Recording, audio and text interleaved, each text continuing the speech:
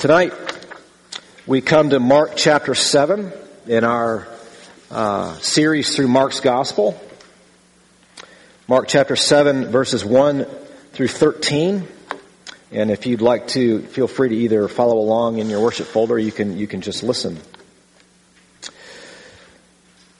Mark chapter 7, I'll begin at verse 1. Now, when the Pharisees gathered to him with some of the scribes who had come from Jerusalem, they saw that some of his disciples ate with hands that were defiled, that is, unwashed. But the Pharisees and all the Jews did not eat unless they washed their hands properly, holding to the tradition of the elders. And when they came from the marketplace, they do not eat unless they wash, and there are many other traditions that they observe, such as the washing of cups and pots and copper vessels and dining couches. And the Pharisees and the scribes asked him, "Why do your disciples not walk according to the tradition of the elders, but eat with defiled hands?" And he said to them, "Well did Isaiah prophesy of you hypocrites, as it is written, 'This people honors me with their lips, but their heart is far from me. In vain do they worship me, teaching as doctrines the commandments of men. You leave the commandment of God and hold to the tradition of men.' And he said to them, 'You have a fine way of rejecting the commandment of God in order to establish your tradition. For Moses said, honor your father and your mother, and whoever reviles father or mother must surely die. But you say, if a man tells his father or his mother, whatever you would have gained from me is korban, that is, given to God, then you no longer permit him to do anything for his father or mother, thus making void the word of God by your tradition that you have handed down. And many such things you do." So as I said, we are continuing to look at the life of Jesus through Mark's Gospel, and tonight we come to a rather different passage in tone and even theme than we have been looking at in the past several weeks. The last several weeks, we have been working our way through a cycle of miracles in Jesus' ministry that began back in chapter 4. But this week, we are reintroduced to the religious leaders of Jesus' day, the Pharisees and the scribes, and they're from Jerusalem. And the last time we learned of them or saw them was back in chapter 3. And in chapter 3, the religious leaders, the last time we heard of them, called Jesus, they said he was demon-possessed, and they were plotting his demise. So when they reappear again, we are not intended to see this as a peaceful meeting, but the conflict and disagreement between Jesus and the Pharisees is continuing. And in fact, perhaps as clearly as anywhere else in Mark's Gospel, this passage serves to illustrate the very heart of the conflict between Jesus and the religious leaders. And the issue that we face in this passage is the role of God's Word in the life of Jesus' followers. It's a passage that is even just in having read it, you probably heard. There is a profound conflict for Jesus between the tradition of the elders and God's Word. And there is an antithesis. And it raises a question about God's Word for us. And it's this: is it sufficient, or is it in some way deficient and in need of our wisdom and help? That's essentially the issue that he faces here. And the issue comes to Jesus in the form of a question in verse 5. In verse 5, the elders have already observed back in verse 2, they noticed that some of his disciples were eating with what they called hands that were defiled. They didn't wash them. And so they asked Jesus, "Why do your disciples not walk according to the tradition of the elders?" And the word here translated walk, it's a pretty common word in the Bible, but sometimes it carries a more technical sense. And this is one of those places. In fact, it's the only place in all four of the Gospels where commentators see in it this more technical, narrow meaning, which is to say that it has the meaning of to live by or to pattern your life after. And so for Jesus, the very question itself strikes the foundation of what it means to have a relationship with God. Are we to pattern our lives after His Word and His promises, or after man's word? However well-intended it may be, however ancient it may sound, there is a conflict. And as we're going to see, for Jesus, the only way to relate to God is on the basis of what He has said, not what we say. However religious and trained and wise it may seem. And therefore, the point of this passage is this, that according to Jesus, human religious tradition undermines the power and comfort of God's Word in your life. It's incompatible. It's antithetical to it. And it will rob you of the joy and comfort that He has for you in His Word. And so I want to try to show you why this is the case by highlighting three things from this passage. We're going to look with you at the plausibility of religious tradition that we see here. Why is it plausible? And then the progression of religious tradition. And then lastly, we're going to look at the undoing of the religious tradition that we see here. So first, let's look at the plausibility of it. The concern here raised by the religious leaders, it comes out of oral tradition that is goes back at least to the 2nd century BC.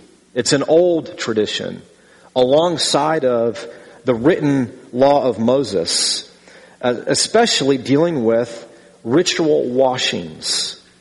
What does it mean to be pure as an Israelite, as a Jewish person in relationship with God? And the religious leaders here are bringing up these purity laws. And it's important to notice that this oral tradition, it's actually, you can see much of it, you can still read much of it now. It's written down.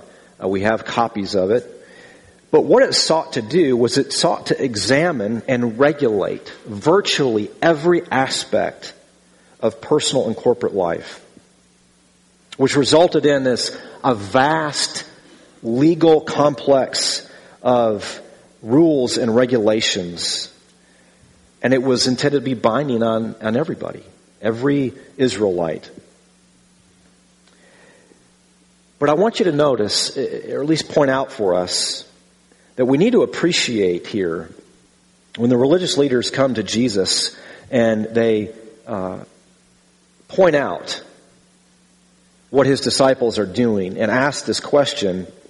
It's not hard to sort of villainize the religious leaders in the Gospels, but I want you to see, why might this have been plausible? Why might it have sounded like a good idea?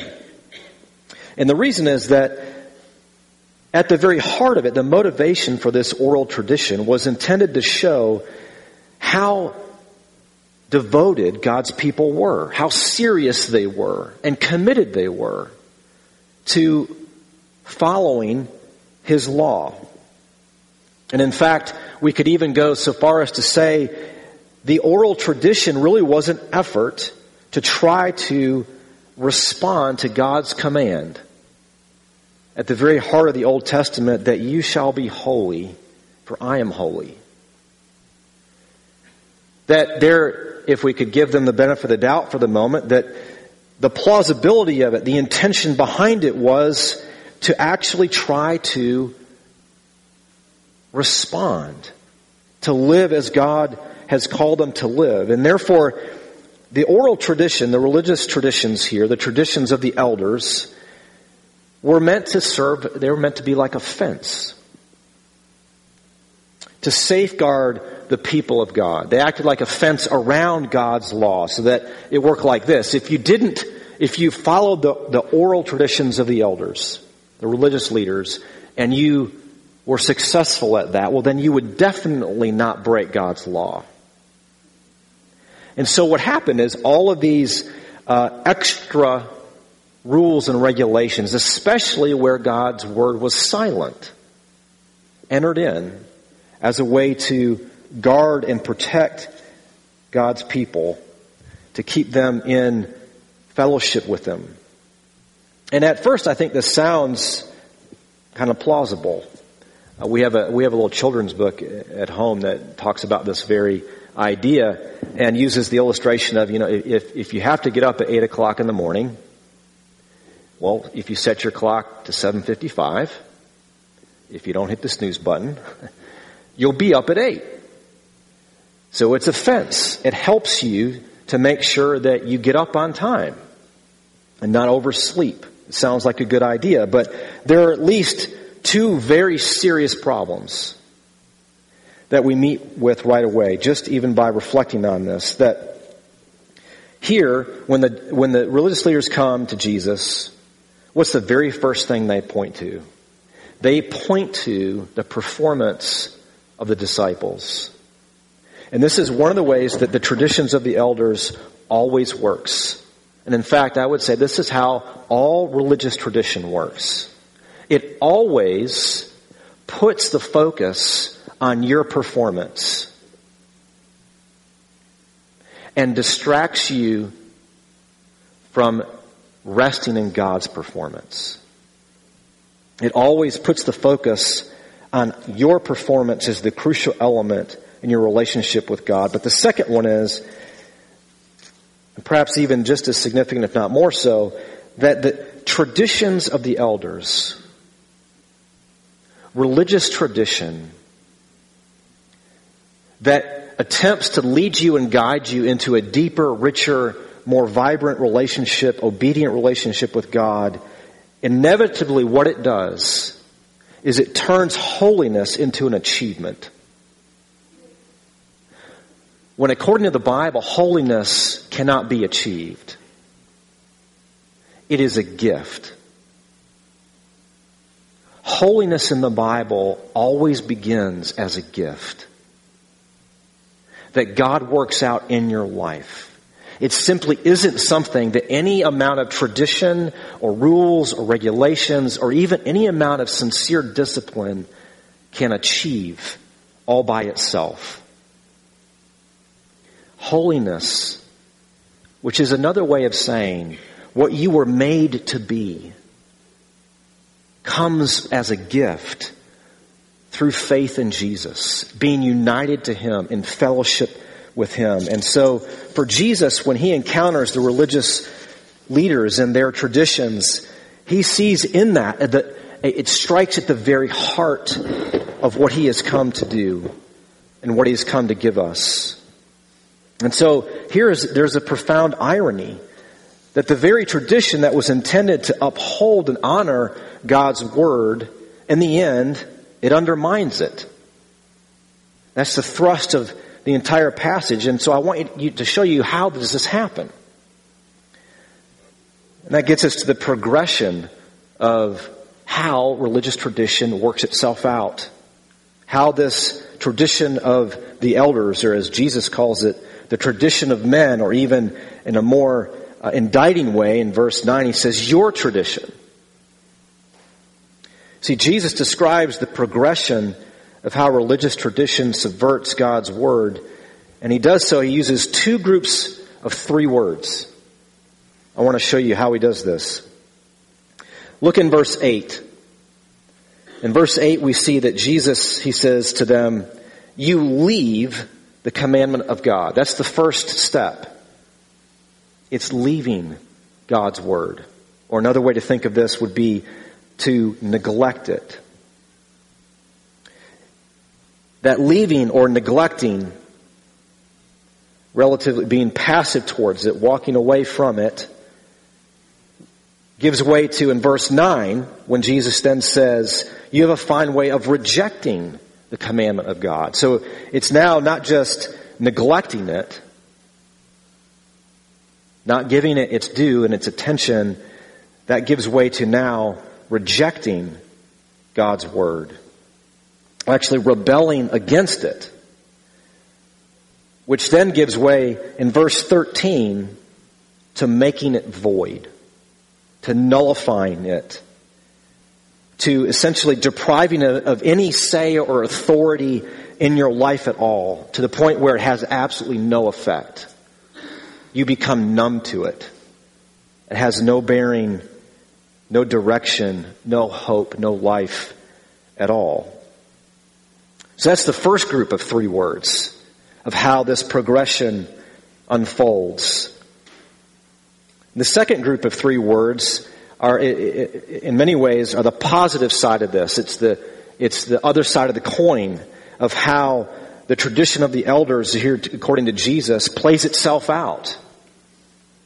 And he says, it begins with, in verses 3, verse 4, and verse 8, we see, we'll look at verse 8 with me, where he says, you leave the commandment of God, and so what do? You hold to the tradition. This is the idea of holding fast, of being closely united to it, clinging to it. That now no longer is God's word the very lifeblood of your life, but it is the words of men. It's human traditions become the things that we cling to and hold fast to and pattern our lives after, which then gives way to not just holding fast to it, but in verse 9, to establishing it, to setting it up, to actually considering it valid, that it is now something not only I cling to, but it is permanent. It's fixed. It's immovable.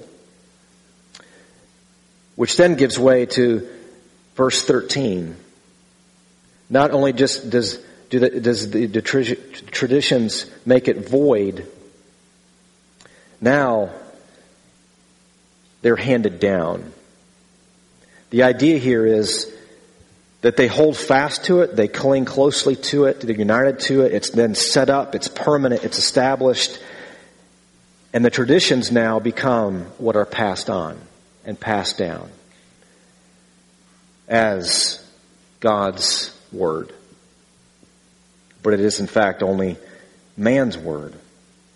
It's a devastating progression of movement away from God's revelation of himself. And Jesus here in verses 6 to 7 tells us where this ends up. In saying to the religious leaders, well did Isaiah prophesy of you hypocrites. Now that's a pretty accusatory word, even for us today. No one likes to be called a hypocrite. And in the ancient world, during the days and time of Jesus, this is a word that came right out of the world of drama and acting. In fact, the word hypocrite was the word for an actor. Someone who acted a part in a play. And the idea here is that when you're acting in a play, you're actually not yourself. You adopt another name, you adopt a whole nother personality and role and antics and sometimes accent. You're pretending. You, in fact, become a whole nother kind of person. And Jesus' point here, in effect, is to say that the result of this progression is religious hypocrisy, where we begin to pretend to be something that we're not. And to further deepen his point, he quotes from Isaiah chapter 29 and verse 13, there in verse 6 and 7. He says, "This people honors me with their lips, but their heart is far from me." So the pretending that's going on is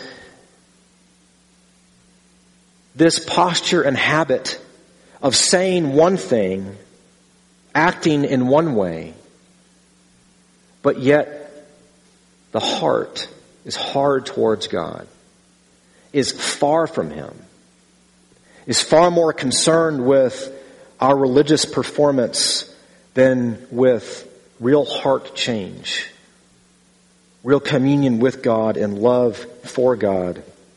And the point here is simply this, that according to Jesus, religious tradition doesn't bring you closer to God, which is the whole intention of this passage for the religious leaders. It leads you further away.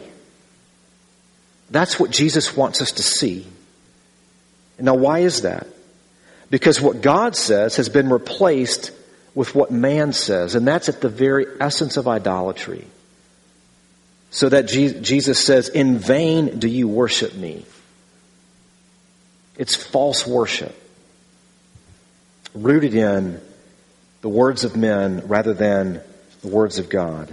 And in order to drive the point home, in verses 9 through 13, he gives an example of how this plays out.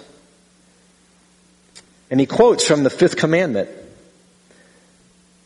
He reminds the religious leaders that here's what Moses said. He said, honor your father and your mother.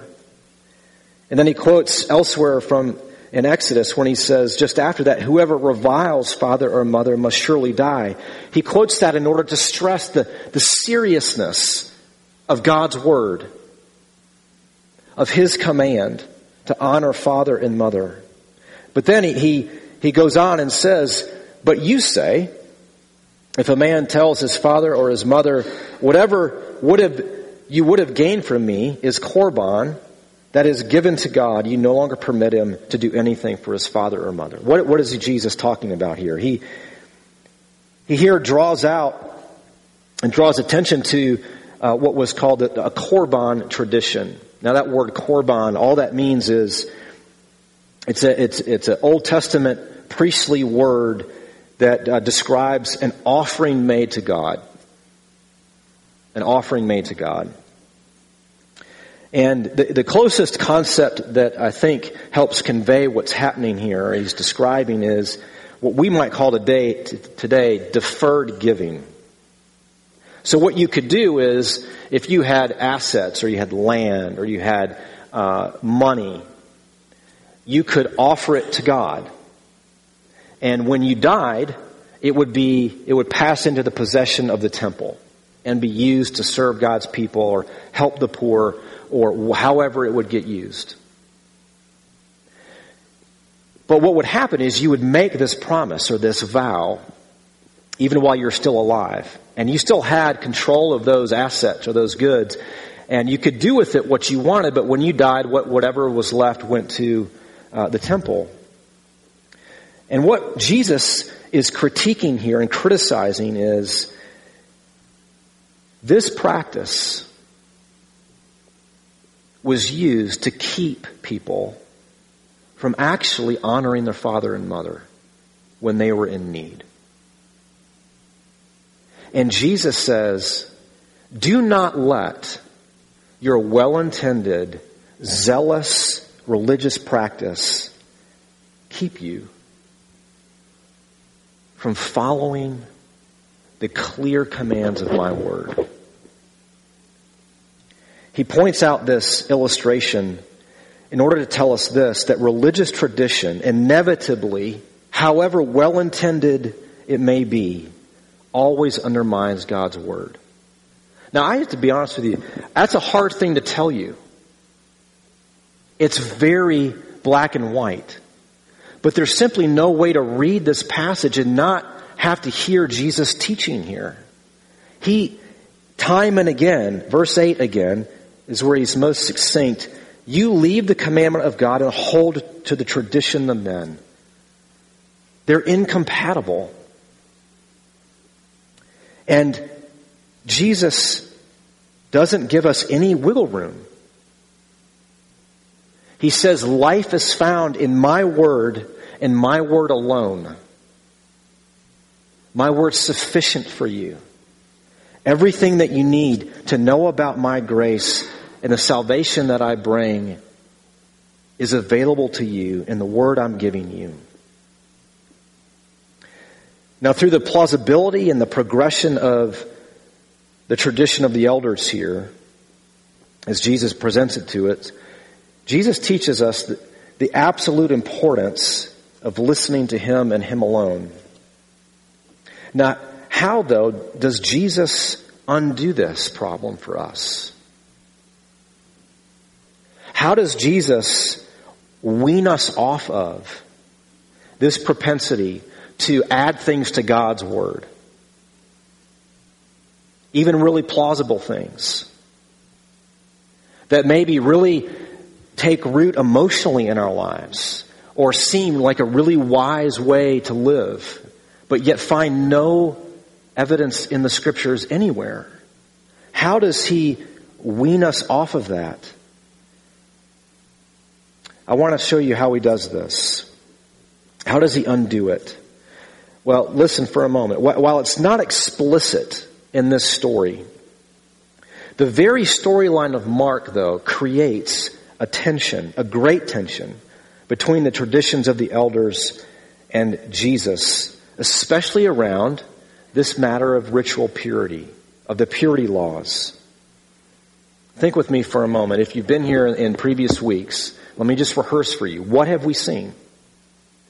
We have seen Jesus cleanse a leper.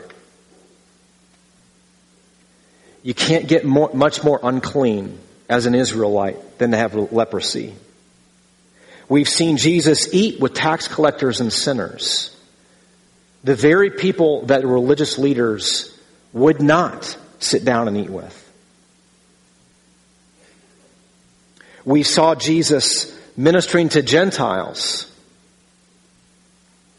We've seen Jesus heal a woman of irregular bleeding. We've seen Jesus touch a corpse. What's Mark doing in listing all of those stories and then inserting this encounter with the religious leaders? Here's the point. At this point in the gospel, Mark is trying to communicate, and Jesus is teaching us, that the traditions of the elders sought to do what only Jesus can do, but can't. You see, here what we have is Jesus undoes the religious traditions of the elders by coming to do what they simply cannot do. Only Jesus can touch a leper and heal him and not contract the disease.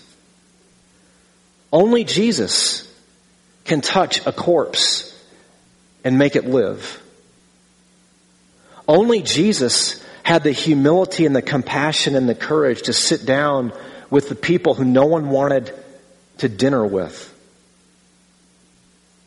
Only Jesus is able to deal with the real impurity, the real uncleanness of our hearts, of our lives. You see, the hand washing, frankly, that's all a pretense. It doesn't clean the heart. Jesus alone is able to come and to cleanse us from the inside out. See, He came to take upon Himself all our impurity, all our sin, in order to give us His holiness, His purity. And the great danger, this is the great danger, even for us, is that we would fall into the trap of thinking that we can somehow clean ourselves up. By our religious zeal, by our traditions, however well-intended or ancient they may be. See, Jesus came to cleanse, to remove guilt and shame. Jesus came not only to pardon, but also to be our worthiness. He came to make you beautiful. And really, the first steps of grasping the gospel is realizing that you cannot do that. That left to ourselves, we are a big bag of filthy rags. And this is why we need to heed this passage. That to reject God's word in exchange for religious tradition is to reject Jesus. in exchange for our own self-salvation strategies. I really think it's that strong, the way Jesus teaches us in this passage. Now, why is that the case? Because this is the reason why. Because God's Word is all about Jesus.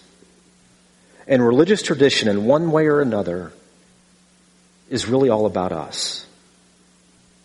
And Jesus wants you to step into His Word, to know Him, to be connected to Him.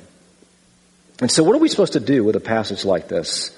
I think, first of all, we have to use it like a diagnostic tool. Jesus only gives us one example here in verses 9 through 13, but notice at the very end He says, "And many such things you do." One of the ways that I think we need to use this passage as a diagnostic tool is, are we open to the many such things that we do and perhaps unaware of it?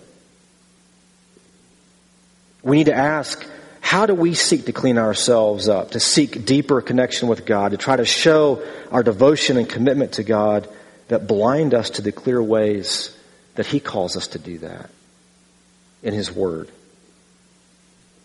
And then second, we need to remember that it can sound like that all and every kind of tradition is awful, is terrible, bad thing. But that's really not true in the Bible. And in fact, in 2 Thessalonians, the Apostle Paul, he writes something astounding and uses the exact same kinds of language that we see in this passage. Writing to the church in Thessalonica, he says to them, hold fast. It's the same word here that we saw Jesus use about the religious traditions. He says, hold fast to the traditions you were taught by us, spoken by word or by letter. What's he talking about?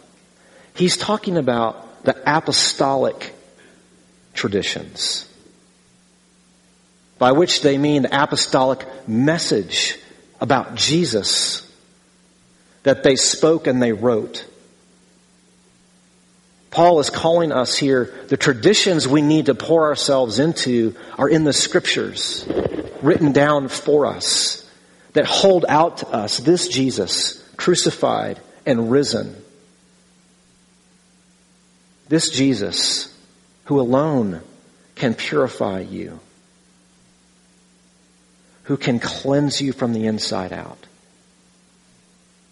These are the traditions that Jesus would call us to.